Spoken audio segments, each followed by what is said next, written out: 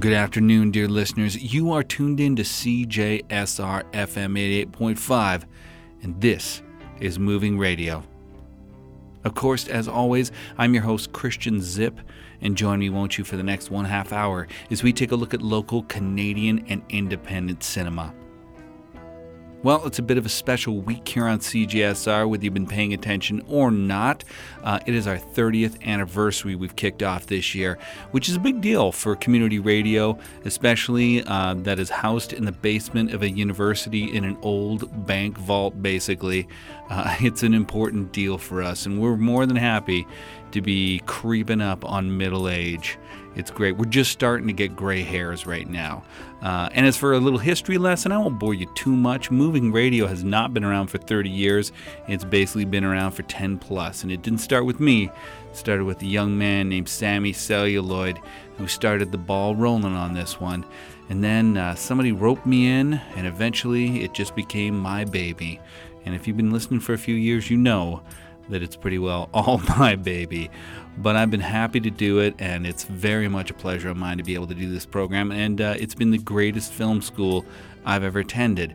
So hopefully you'll be able to join me not only on this show, but on many others, as we take another look every 2 weeks at local Canadian and independent cinema, and we celebrate that which is community radio, servicing our community and trying to promote artists from within this community, as well as spreading it across the world, hopefully on the globe if you're listening to this on the lovely, lovely interwebber. All right, but enough of my 30th anniversary chat about CJSR, and happy birthday, by the way, CJSR. Let's get to this week's program. I speak with blogger Ann Thompson this week, and actually I recorded this interview right before Christmas, and we talked about Inside Llewyn Davis. And I had not seen the film at the time of the interview, so I talked to Ann Thompson a lot about that. I have since seen the film, and I like it, but I don't know that it's one of my favorite Coen Brother films. I won't get into all the criticism of it. I'll let you be the judge for now. So Ann Thompson and we not only talk about Llewyn Davis, we also talk about the entire catalog of Coen Brothers films that takes up the majority of today's program. So I hope you enjoy it, because I love me some Coen Brothers. And on top of that as well, tonight at the Metro Cinema, that's right, Friday, January 10th, you can catch the 32nd anniversary presentation of The Thing. That's right, John Carpenter's The Thing, not the original one. It is a fantastic film. If you've never had a chance to see this, let me tell you, it is an experience, particularly on the big screen, and particularly on a cold winter Edmonton night. It will be incredibly impressive and probably surreal once you walk outside the gates of the Metro Cinema. So I talked to Kevin Martin, that's right, he of Deadfest, as they present John Carpenter's The Thing tonight at 11:30. Get your tickets at the door at the Metro Cinema. So it's all that and a little bit more on this week's edition of Moving Radio with me, your host, Christian Zip. Joining me on the phone today on Moving Radio is somebody whose pieces I've started just discovered lately. Her name is Ann Thompson, and I happened to be in a staff meeting, and I was bored out of my mind, and that is nothing against you. So I started, sifting through the internet on my iPad, and I found a wonderful retrospective of the Coen Brothers film, and then that laid me down a rabbit hole for about a good half an hour where I completely shut off everyone else and just delved into your work. Joining me on the phone today is internet film blogger from Hollywood. It's Ann Thompson. Hi, Ann. How you doing? I'm good. Yeah. Thanks for the kind words. Well, I love it when people say things like that. You distract me from work, Ann. I love it. This is good. This is my job. Well, the thing that I referred to that kind of started me looking into your work was a bit of a retrospective that you had about the Coen Brothers. Maybe before we get into that, let's tell people before we talk about it, where exactly can they find your stuff? And then we're going to remind them a couple more times after. Where can they find your writing? Well, it's a blog called Thompson on Hollywood, and it's located on the IndieWire blog network. And any Googling of IndieWire and Thompson will probably get you where you need to go. All right, fantastic. So now let's talk about today, right up to date now, because you have had a chance to see this already. I could have, but sadly enough, work things kept me away. So I'm just gonna listen to you as you tell me a little bit about what you think about the film, and maybe we can talk about it as to how it compares to some of the other Coen brother films. But tell us all about Inside Llewellyn Davis and what your thoughts were on it. Well, Inside Llewellyn Davis is set in the 60s. It's sort of loosely inspired by the folk musician Dave Van Ronk. And it's set in, the village in Manhattan. And Llewellyn Davis is this folk musician who's really pure, and he's sad because he's mourning the loss of his partner. And so he's trying to take off as a solo act, and he's not doing very well.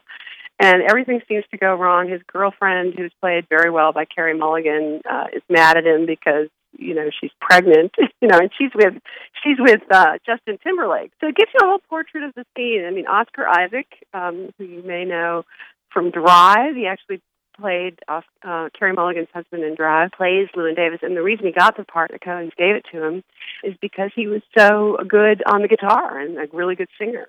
And so it's one of their, if you want to put this in a category, it's one of Coen's music movies, like Oh Brother, Where Art Thou? Or The Big Lebowski.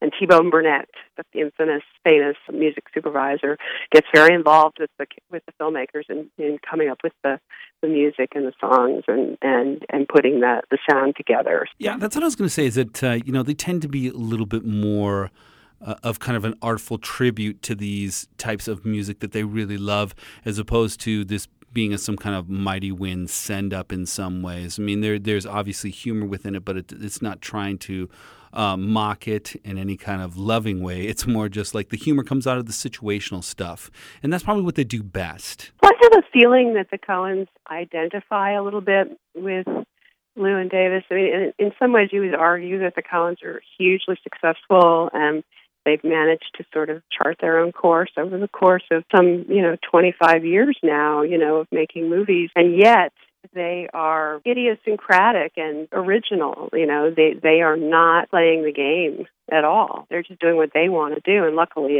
it's worked out, and they work on a pretty low budget, and everybody wants to work with them, and they get great casts, and they manage to come up with the financing every time. But it's not the normal shoot for the rafters kind of thing. These guys are, so I think they identify with him as this sort of pure artist who isn't commercial, who doesn't know how to be commercial. He has no clue.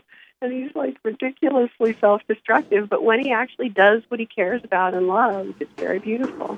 How you doing, Llewellyn Davis? Oh, hello. I've heard your music and heard many nice things about you from Jim and Jean and from others. You have not heard one nice thing about me from Jean. Oh, it's fairly well, my darling, true. I'm leaving in the first hour of the morning.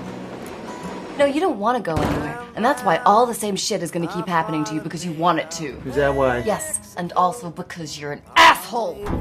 Speaking on the phone today with Ann Thompson. She is a film blogger. You can find her stuff at IndieWire.com. And we're discussing the Coen brothers, and specifically right now, at least, their brand new film, Inside Llewellyn Davis. I know this is tough to kind of do, but you already kind of took a look back at some of the older films, and we're going to talk about that after. But as it kind of sinks in for you after seeing it a little while ago, how does this fit in for you comparatively to, the large catalog of amazing stuff that the Coen brothers have done before? Does it hold up to it, or does this kind of fall in the lady killers category? Not at all. Not at all. I would not put this in the lady killers category. But I would put it in the darker, serious man category. I would put it in the not seeking to please everybody vein.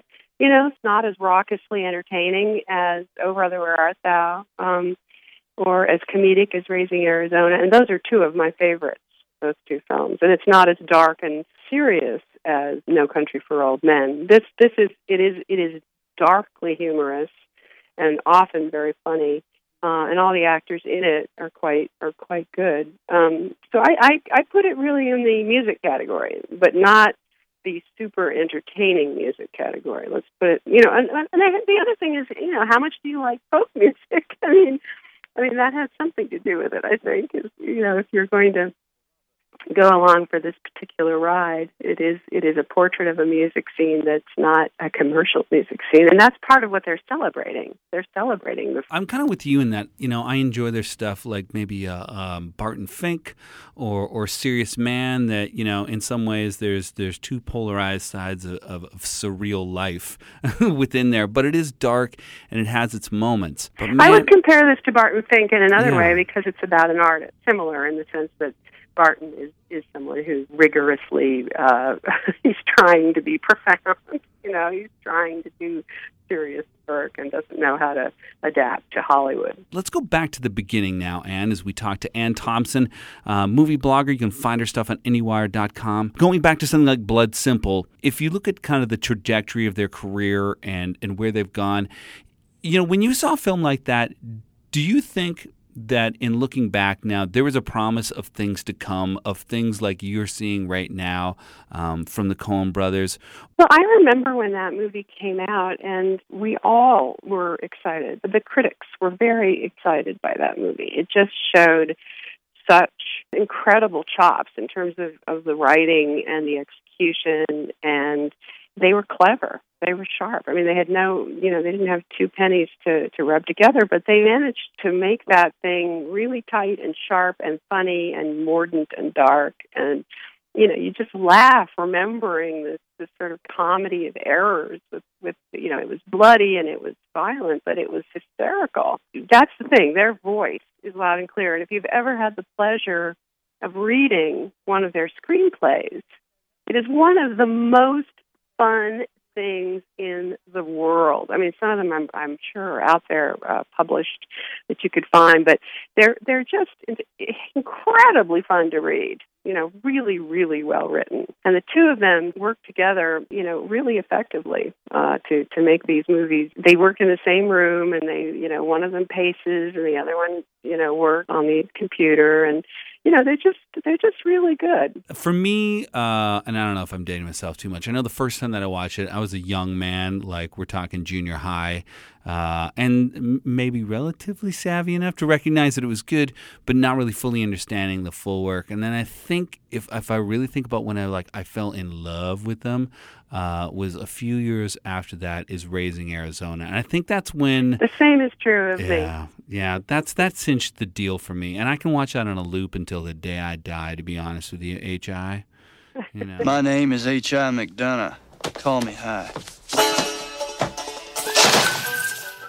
Don't forget his profile, Ed. Turn to the right. What kind of name is Ed for a pretty thing like you? Short for Edwina. Turn to the right. You're a flower, you are. I do. You bet I do. Okay, then. I was on the set of Raising Arizona. Oh, my God, were you really? Not. Okay. I was. It was Tell us shooting about that. in, like, Phoenix, Arizona. And I had an assignment from some publication, like some rock, I think it was called Ampersand. That's right, it was called Ampersand. It doesn't exist anymore. And they were not, this is the thing, I've interviewed them many times over the years, but they've never been particularly interested in being interviewed. And if you see them in a public place where they're being interviewed with somebody with a mic or something, they really don't offer up much. You know, they're pretty laconic. And on the set of this movie, I sort of struck up a friendship, which has lasted to this day, with the producer, Jim Jacks.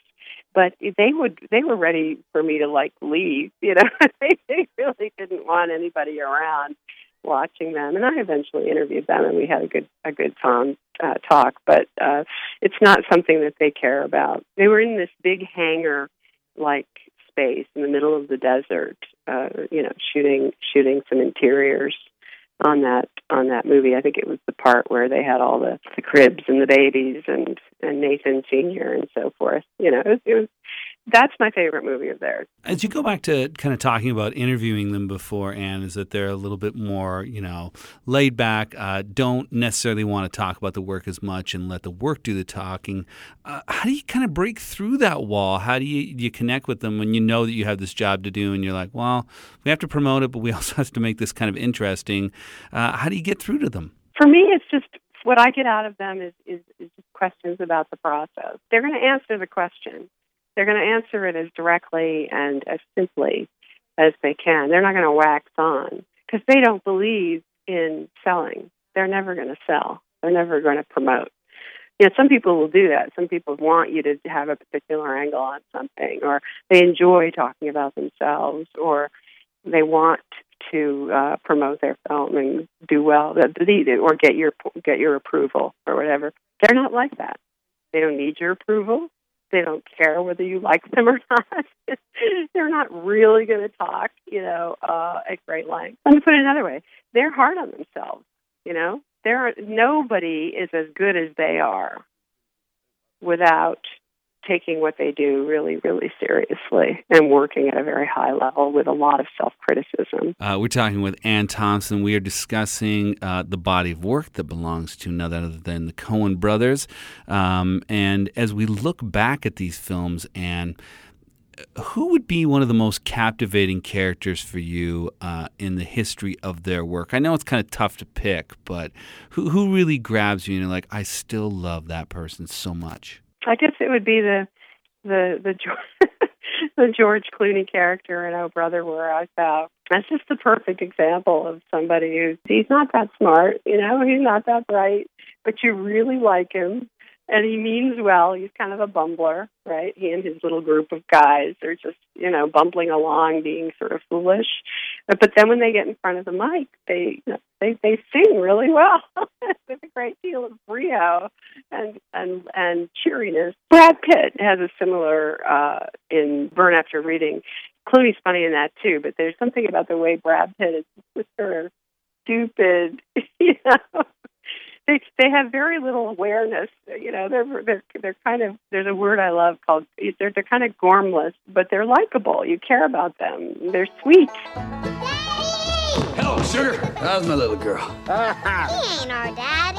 I am the only daddy you got. I am the damn paterfamilias. Now Mama's got a new beau. Vernon here's got a job. Vernon's got prospects. He's bona fide. What are you? You can't marry him. I can, I am, and I will. This gentleman bothering you? Well, you can't marry my wife.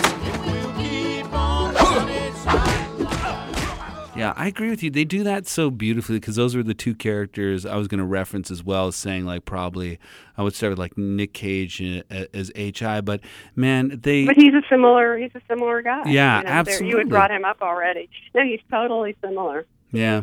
And I think that's something about The Dude as well that people love so much, is that Lebowski is about, there's such a certain amount of bumblingness to it, but there's this heart of gold behind everything they do, and that, it's altruistic. They're doing it for the right reasons, but sometimes not going about it the right way, and failing horribly, but still always trying to get to whatever their goal is. Yeah.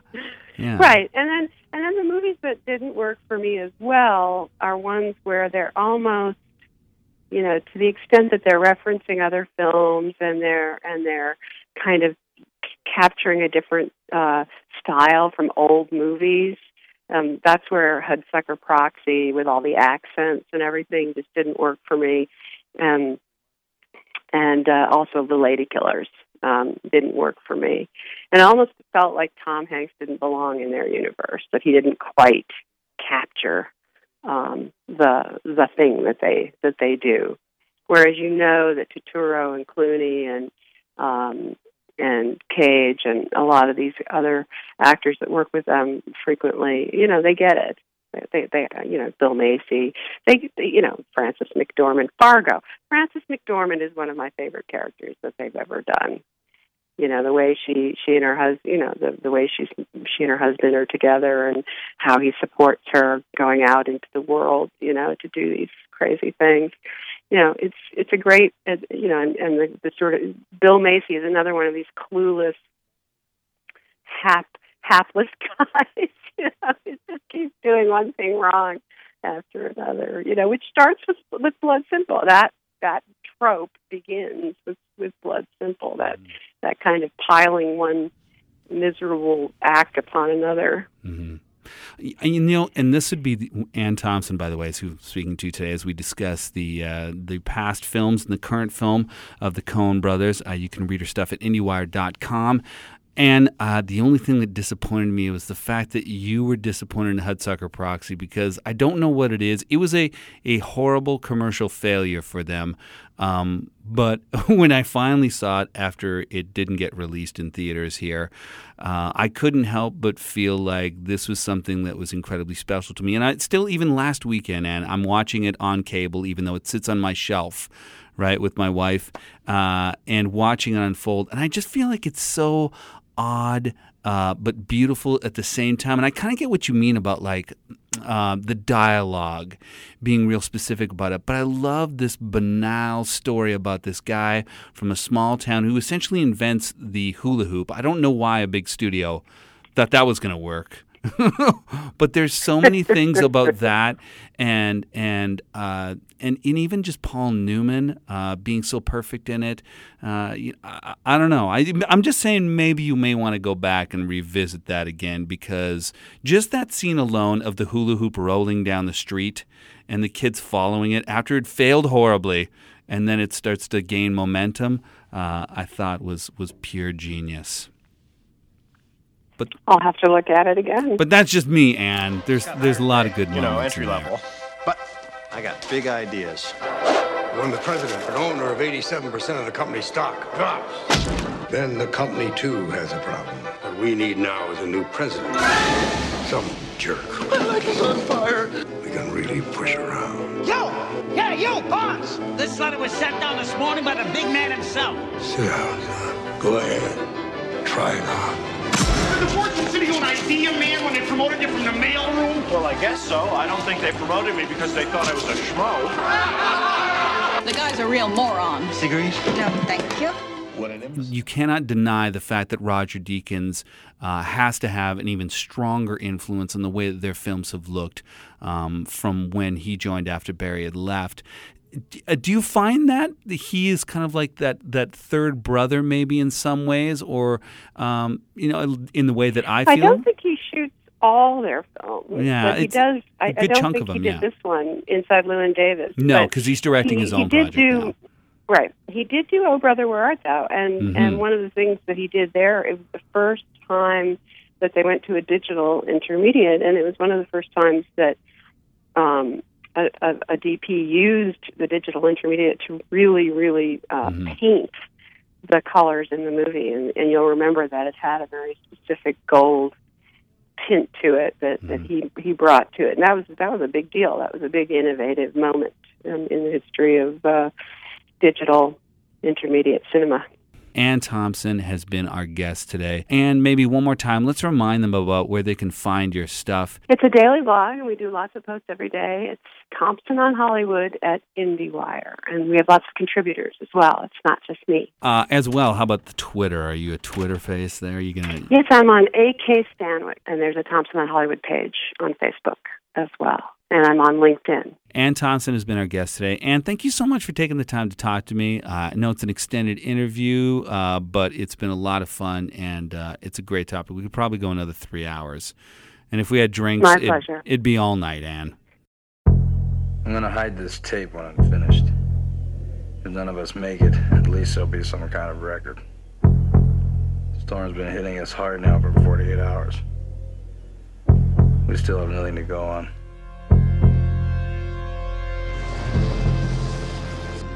It's like deja vu. I'm sitting on the big comfy couch here in the Lobby DVD store, and I am about to talk to Kevin Martin about one of my favorite films of all time. It is called The Thing. It is screening tonight at the Metro Cinema. That's right. That's Friday, January 10th.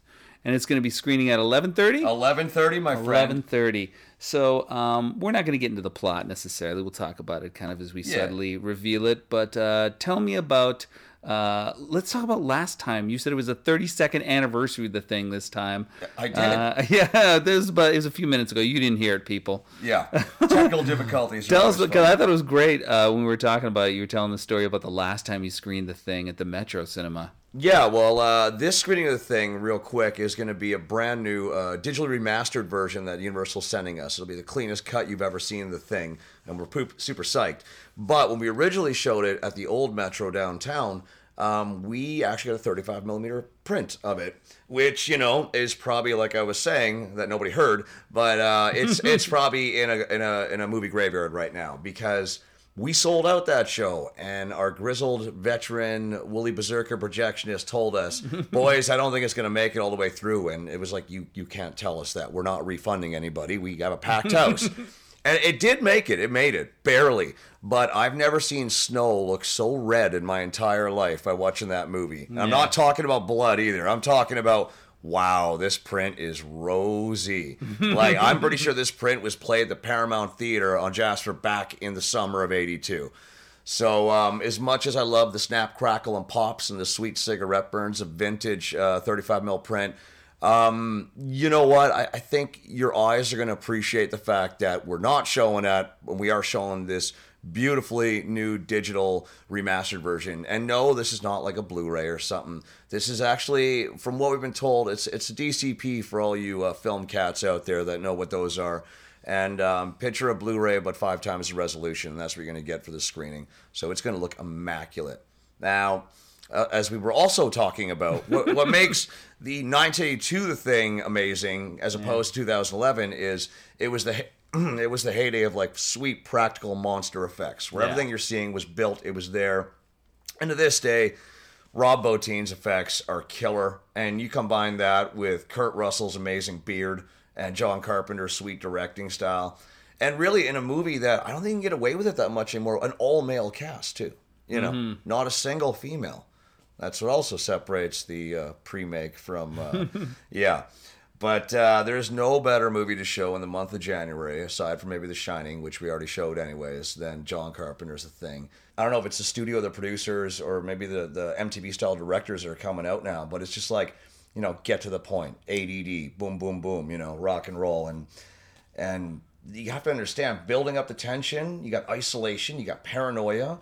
You got a group, an all-male cast. Did we talk about that in this take or the take before? No. It's hard to say, Kev. It is hard to say. It's all blurring together now. Yeah, it's been a long day. But, no, it's just something that, man, anytime you get Wilford Brimley in a movie without his patented mustache, something special is going to happen. We're super stoked to have it. Once again, it is at 11:30 tonight. I know it's a little bit later, but come on, man, it's snowy outside. It's the perfect time of year to check it out. Hopefully it's not deathly cold. We're thinking it won't be. I'm looking at the temperature now. It looks like it's a balmy -3 degrees. Oh, yeah. It's going to be fantastic. No problem. Although, if it was colder, then you could have rocked out with your parkas like McCready did. That's true. You know what? But the beer will keep you warm. Absolutely, the beer will keep you warm. And there may or may not be shots of J&B Scotch available, so you too can drink along with Kurt Russell as he goes through the motions of, when all else fails, give me that fine bottle of J&B Scotch to get me through this movie. All right, so the screening starts at 11:30. People should probably start showing up at around 11 o'clock. Yes. It is tonight at the Metro Cinema, of course. Bring a friend.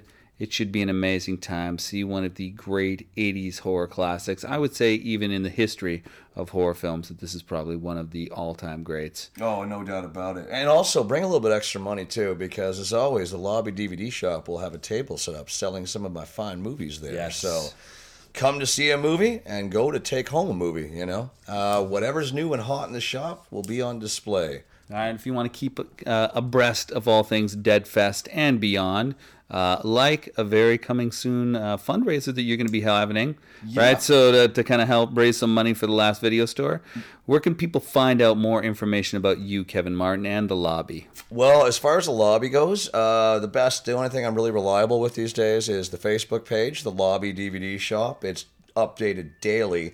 As far as Deadfest go, we're also on Facebook. You can check out our website, though, deadfest.com. Yeah, it's .com, right on. Had to double check. And that's DED, by the way. Most of you guys know that, but if you're first-time listeners, then maybe not.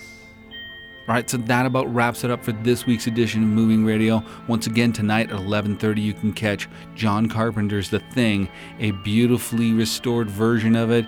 It is like 5 times the quality of Blu-ray. It's going to be crisp, right? And also as well, check out Ann Thompson, super great writer. You can get your stuff on IndieWire at AnnThompsonHollywoodblog.com. You know, you can find her all over the internet. Just Google her. Follow her on Twitter. She's a great, great lady and a very great writer. As well, once again, we want to thank you for tuning into Moving Radio. If you're listening to this online, you can always catch old episodes of us on iTunes or on the SoundCloud. All you got to do is just search the name Moving Radio and you'll be fine. If you want to follow me on Twitter, it's at Moving Radio, and as well on Instagram, it's Moving Radio as well. Odd that I put it all under the same name, and maybe really smart. But stay tuned to CJSR, ladies and gentlemen, because coming up next, it is the finest in feminist radio. It's Adam and Eve.